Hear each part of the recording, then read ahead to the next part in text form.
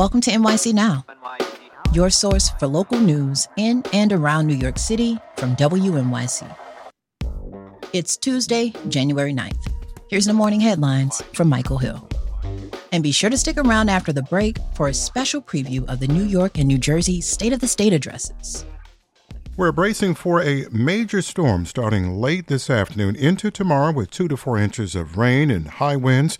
Governor Kathy Hochul is warning of coastal flooding and widespread power outages. And in New York City and Long Island, in addition to the rain, we expect wind to be hitting gusts as high as 60 miles an hour, leading to moderate coastal flooding. New Jersey Governor Phil Murphy has issued a state of emergency starting at 5 this evening. Mayor Adams has issued a travel advisory for the same period. The MTA says it will ban empty tractor trailers on bridges, and Con Ed says it has recruited 700 outside utility workers to help with storm recovery. A new poll shared first with WNYC finds nearly 80% of city residents support the city's right to shelter mandate, which requires officials to provide a bed to anyone in need. WNYC's Elizabeth Kim has more. Homeless advocates will likely seize on the findings from Harris-X as proof of widespread backing for the right to shelter, even as Mayor Adams and Governor Hochul try to roll back the policy amid the migrant crisis. The poll, which surveyed around 1,000 residents, was commissioned by the New York Immigration Coalition and WIN, a shelter provider. It also found that 54% of those surveyed disapprove of the mayor's handling of the crisis. Adams has blamed his recent poor polling on the strain the thousands of migrants arriving in New York each week are placing on city resources. He says it shows New Yorkers are mad at the situation. There's a new law in New Jersey that should make it easier for gym goers to cancel their memberships if they signed up online. Governor Murphy signed the legislation yesterday. All New Jersey fitness clubs now must offer their members who sign up online an easy-to-find place on their website to initiate cancellation. Those who sign up in person will still need to go to the gym to cancel. Bill sponsor and Assemblymember Angela McKnight says too many New Jerseyans faced unfair frustration and expense over trying to cancel gym memberships online during the pandemic. 38 and partly cloudy. Rain starting around midday, early afternoon, high near 60, turning gusty, and very stormy overnight. Up next, we have a special preview of the New York and New Jersey State of the State addresses planned for Tuesday afternoon. That's after the break.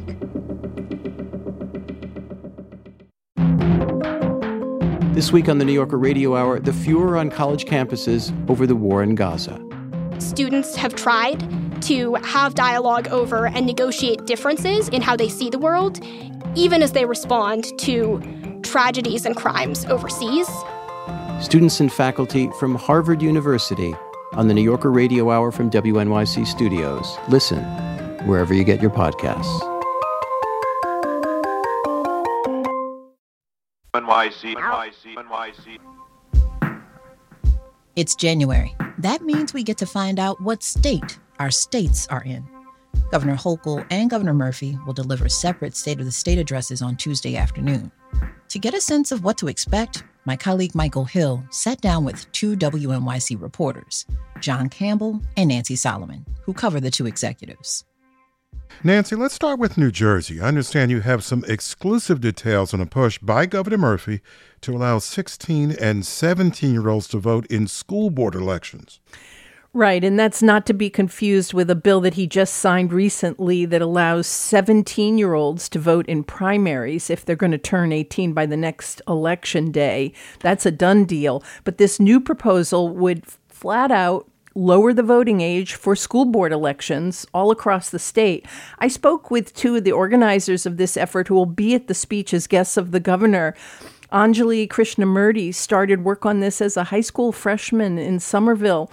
She's now in her first year at Harvard. She told me her group had to convince adults that 16 and 17-year-olds are mature enough to vote. Our generation is truly extraordinary when it comes to civic engagement. We catalyze global social justice movements. We control online activist culture. We advocate for policy change. The Newark City Council is about to vote on this to lower the age there, and the Murphy administration tells me the governor will call on the legislature to pass a bill that would lower the age for school board elections statewide. That's significant, Nancy, when you think of school board election turnout. In Newark, for instance, it's just 3%. Let's move on to John. John, Governor Hochul has been leaving some breadcrumbs about what she'll discuss, isn't it right? Yeah, absolutely. I mean, every single day, pretty much, she's been unveiling a new proposal from her State of the State address, and that's a way to kind of generate some publicity for some of these other proposals that maybe won't get top billing in her speech. One thing she proposed was making family leave available in the prenatal period so people can take it during pregnancy, not just after the birth happens. She wants to overhaul how the state teaches reading. She wants a new literacy education program that kind of is a blast from the past. She wants phonics to be involved, just like New York City is doing now. And she also proposed an investment in public swimming pools. She wants to invest in these floating pools in either the Hudson or the East River. One is set to open in 2025. She also wants to increase funding for training lifeguards because that's been a big problem with public pools. There haven't been enough lifeguards to staff them. And John, beyond that, what are you listening for? What are you keeping an ear out for? Well, on Friday, Governor Hochul kind of gave us a nod as to what's to come in her speech today. You'll hear more details about some of the critical issues facing New Yorkers, focusing on crime and mental health, two areas that Mayor Adams and I are laser focused on. Crime is interesting in particular there because it was a major issue during her campaign in 2022. You might recall she had a tighter than expected campaign against Republican Lee Zeldin, and Republicans really used the issue of public safety against her. But depending on what she proposes, it could put her at odds with the legislature, which is generally to her left. Another big thing we're going to be listening for is what she does on housing. There was a logjam in the legislature last year. The governor and the legislature could not come to an agreement on a housing deal, and they're going to try again this year. So we're really going to be paying attention to what the governor proposes on housing. And Nancy, back to you. What do you think Murphy's priorities are? Well, skeptical me thinks we'll hear a lot about First Lady Tammy Murphy's work on maternal health care because she's running for the Menendez seat in the Senate. But the governor may mute that so he doesn't get criticized by people like me. One of the critical issues he needs to deal with is that has so far gone unaddressed is the looming budget deficit for NJ Transit. Advocates have been calling for a dedicated source of funding, and he's staked a lot of his legacy on fixing rail service into Manhattan. So we'll see what he has to say about that. All right, quickly for both of you, who do you think is the audience for these speeches? Is it voters? Is it their colleagues in government? A little bit of both? Nancy, go first. I'd say it's for the entire political class.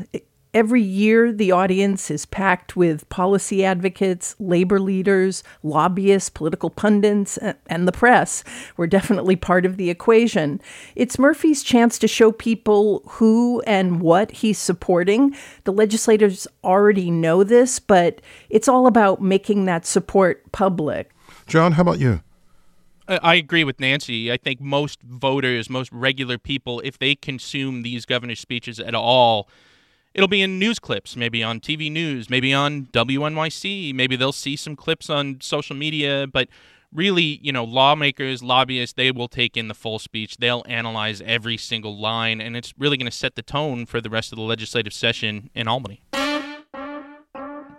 That's my colleague Michael Hill in conversation with New Jersey reporter Nancy Solomon and Albany reporter John Campbell discussing Tuesday's State of the State addresses by Governor Hochul and Governor Murphy.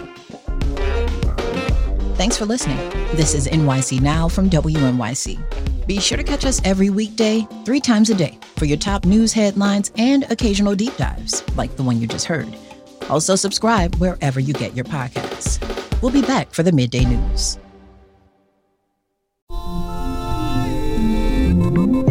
I'm David Remnick, host of the New Yorker Radio Hour. There's nothing like finding a story you can really sink into that lets you tune out the noise and focus on what matters. In print or here on the podcast, The New Yorker brings you thoughtfulness and depth and even humor that you can't find anywhere else. So please join me every week for the New Yorker Radio Hour, wherever you listen to podcasts.